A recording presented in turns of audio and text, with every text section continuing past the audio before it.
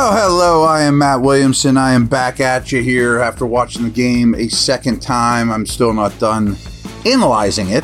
I can't say I feel really any better about things. I was pretty discouraged, in the first podcast, yesterday's podcast, and don't feel much better about it watching a second time. It was basically a non-competitive game. Wasn't as bad as Cowboys-Giants Sunday night, but it was in that stratosphere. I mean, it had that feeling like when, Alabama plays Alabama State or something like that. Like these two teams aren't close to one another. But I got a bunch of random nuggets. Some of them will start with Mike Tomlin's press conference, paraphrasing here, but a couple of things he said I couldn't agree more, and I think are telling. He kept using the words weighty downs, that they kept losing on weighty downs. A lot of first down problems on both sides of the ball, third down conversions, crucial times of the game, clutch. This is me just reacting to Tomlin. He's 100% right. I mean, they lost all downs, not just the weighty downs, but certainly that was a massive factor. Not all downs and situations are created equal. And I thought he said this well, and he's 100% right, and we talked about it going in, that Niners play a certain way, and when they play that way, they're nearly unbeatable. And this game unfolded to San Francisco's personality, was more or less what he said. And they allowed it to happen, don't get me wrong. I mean, I'm not saying, boy, they got a good bounce here and there, and then all of a sudden the game unfolded to the Niners' personality.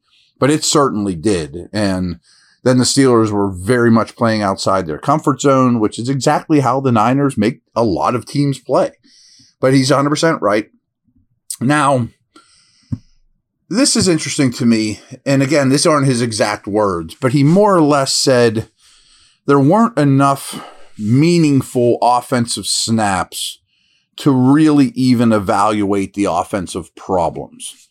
And again, I'm really paraphrasing on that one.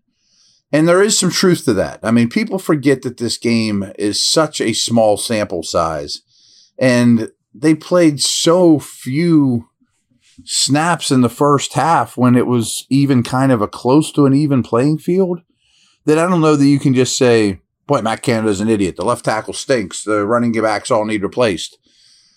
But Kenny was terrible, and I saw a lot of open receivers that the ball didn't get to where it needed to be. I mean, to me, that was the number one problem, without question, was Pickett's play. Now, do I think he's going to be horrible the rest of his career? Not at all. I was shocked how badly he played. But I do think there is something to what'd they run? This is off the top of my head, 15 snaps before the game was out of hand. I mean, yeah, those 15 snaps didn't go well, but it's only 15 snaps in the end, So, yes, you analyze them heavily, but before this game was out of hand, there wasn't a lot of body of work to evaluate on offense. I'm not making excuses. So, along those lines, here's some stats and quotes and things as I often gather since we talked last. And the Steelers failed to record a single first down on their first 5 possessions, going 3 and out all 5 times. I'm sure you guys recall that. And meanwhile, the defense didn't get a weighty stop on the Niners' first 4 possessions. So that's exactly what Tomlin's saying. I mean, it's 20-0 before you know it. And again, that unfolded to San Francisco's personality. Well, if you got some first downs, it wouldn't have been quite as bad. And as bad as things were early, and they were horrible, they did put together a 12-play, 95-yard touchdown drive in the closing seconds, makes it 20-7 going into the locker room. And at the time, it felt like, okay, this is nice, but this game still isn't close to being competitive. And frankly, it wasn't. But watching it, it wasn't like the Niners were just totally in prevent either.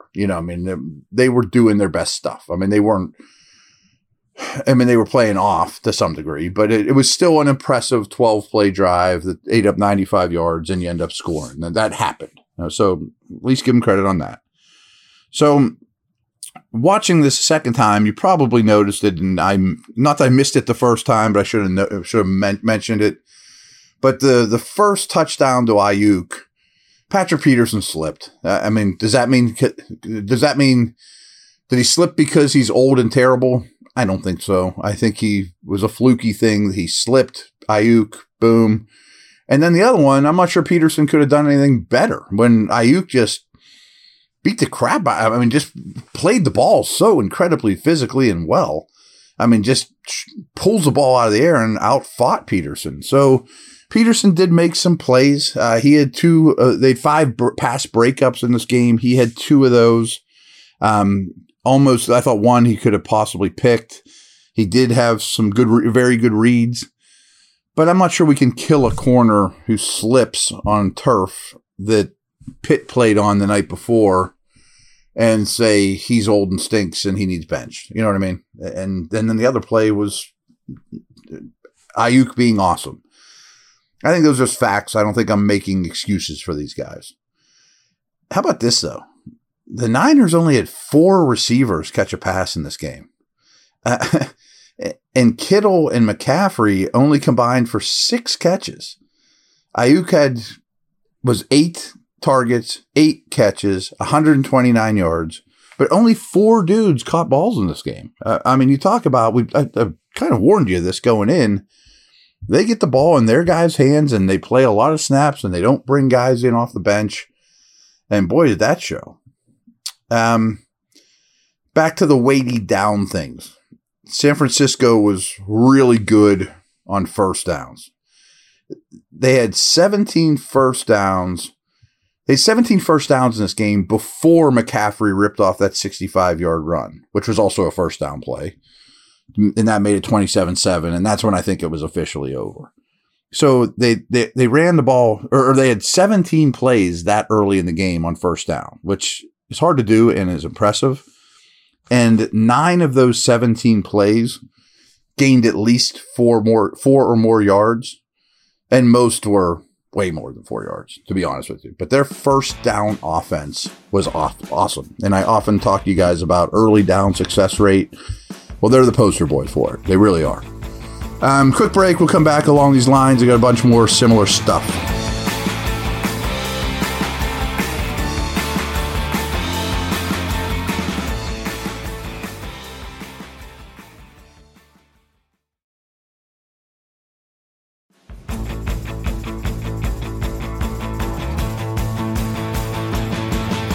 So the Steelers dropped back 51 times in this game. Ran the ball very little. And 5 sacks on 51 dropbacks. 9 quarterback hits allowed on 51 dropbacks. Now, I thought some of those were on Pickett, holding the ball too long, being frenetic, trying to do too much. We talked a lot about that. But I also think late in the game, it was pin your ears back, hit the quarterback. Who cares one bit about the run? And the Steelers ran very little. So that doesn't really, really worry me, although the Browns coming up did basically the same thing to Burrow. 9 quarterback hits on 51 dropbacks, but the whole planet knew you were throwing the ball. So that's also not an obscene number. It certainly isn't good, but it's not obscene. A little bit of snap count stuff for the skill dudes. There were 63 offensive snaps in this game. Allen Robinson and Pickens played 56 each. Remember, Deontay got hurt, but that was a big jump for those guys. Robinson and Pickens playing 56 of 63. Deontay only was out there for 27. And frankly, I thought he was really good in this game. I mean, I thought he was open consistently. He was producing yards after the catch. I mean, yards per route run was exceptional for him. Now, the game wouldn't have been any different, but losing him hurt, obviously. Of those 63 snaps, Freiermuth played 32. Calvin Austin played 35. Washington played 24. Hayward played 17. Remember, Freiermuth was banged up too. As for the running backs, Harris played 33. Warren played 25. And McFarland had 5. And did some good stuff. Now, I thought this was interesting. This is kind of a fantasy nugget, but you can find a lot of good stuff out there at these fantasy sites. So Najee split early down snaps with Warren. The 2 running backs saw identical snaps in normal early down situations. Both players touched the ball 8 times in this game, with Harris gaining more yards because he had that 24-yard scamper. Harris was still the primary short yardage back, and Warren was the primary third down back. Nothing new there. Harris also played the majority of the snap in the 2-minute drill. Typically, that's the third down back's job, but that was Harris. Harris was also the 2-minute drill last year, though, too. So this isn't huge things. Most times in most teams, the third down back's the 2-minute guy. Here it is not. The wide receiver rotation, pretty much as expected. Johnson and Pickens led the charge until Johnson got hurt. And Robinson came out in 11, 3 receivers, and Calvin Austin just kind of mixed in here and there. But when Johnson went out, Austin was a direct replacement. Austin's usually the slot, but they kept Robinson in the slot while Austin went out wide. So no Johnson, Austin just became the Deontay. See what I'm saying? But in the first half, before taking that shot to the chest, Freiermuth played 23 of 27 snaps in the first half. And of the 22 pass plays in the first half, he was out for 18 of them. So don't think for any means he's not a full-time player. Speaking of tight ends, though, I do think Washington blocked very well in this game. He wasn't really part of the pass attack, but he blocked really well in this game. And I also liked what I saw from Hayward. I mean, I thought overall those two guys performed reasonably well, all things considered. Another rookie, Benton, I thought also played quite well. But I know that, Hayward getting hurt had something to do with it. But I think Benton's snaps have to go up no matter what, and especially if Cam's out. I didn't understand why he wasn't out there even more or sooner. Because meanwhile, Loudermilk got destroyed. I mean, his run defense, he was getting blown up at the point of attack. Real rough game for him. Leal flashed here and there, but he also was fighting through an injury that happened in game. I did like what I saw from a Landon Roberts in the run game. I mean, a downhill thumper as advertised, as we expected. But a really long day for Holcomb. I mean, both run and pass. I thought Holcomb was a very subpar player in this game. 3 other little nuggets here that are kind of larger. Didn't realize this. The Steelers' 30-7 loss, 23 points for you guys who aren't math majors, was their greatest margin of defeat at home in the Mike Tomlin era since 2007. Worst loss ever at home since 2007, since Tomlin's been there. It's only 23 points. I mean, it's saying something, but wow, I didn't realize that.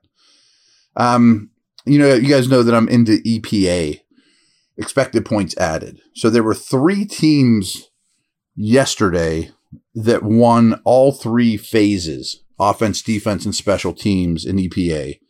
That was Green Bay, that was Dallas, that was San Francisco. And collectively, those 3 teams won 108-27. I mean, that Dallas game was remarkable.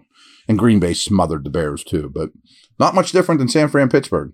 So again, those 3 teams are the only ones that won all 3 phases.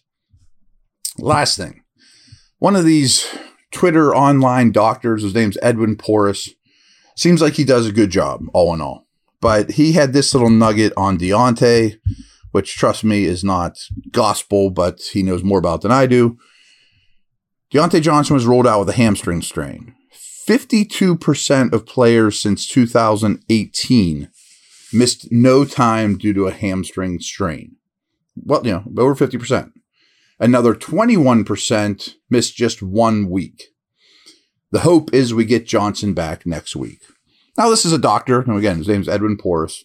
Does good work. I'm not a doctor, and I will defer to him. But if there's any truth to that or validity to that, then wonderful. I think Deontay is a very key contributor here and played well.